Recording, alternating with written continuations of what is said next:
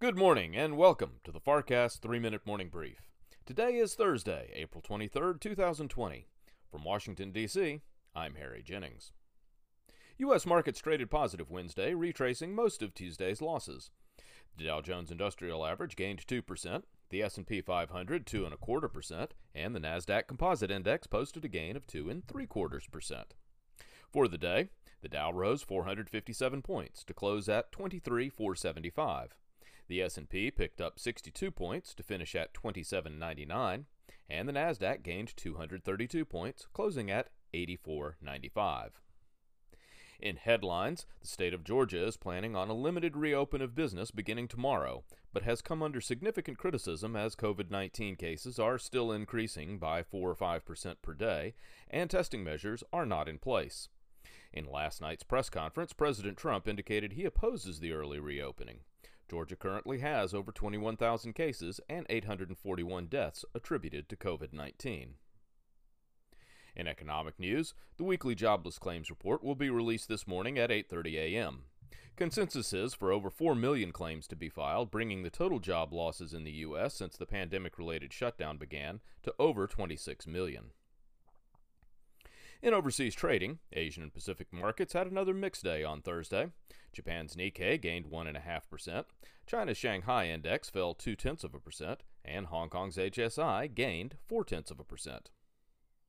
Markets in Europe are little changed in morning trading, with the All-Europe Stock 600 Index up 0.1% at the lunch hour.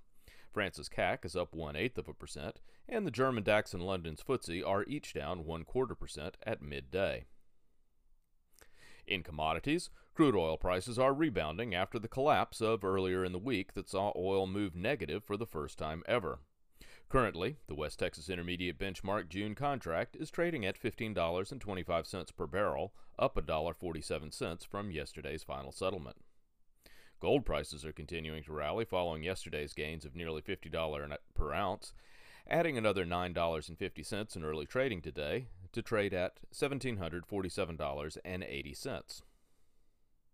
In bond markets, U.S. Treasuries are again inching lower in price, moving yields higher by 2 basis points or less. Currently, the U.S. 2-year note is yielding 0.22%, and the U.S. 10-year note yields 0.63%. U.S. futures have traded flat most of the night, but are creeping lower as the day begins on the East Coast. As of 6:45 a.m., the Dow Jones Industrial Average and the S&P 500 each have implied opens down about 0.2%, and the NASDAQ Composite Index looks to open 0.3% below yesterday's closing values.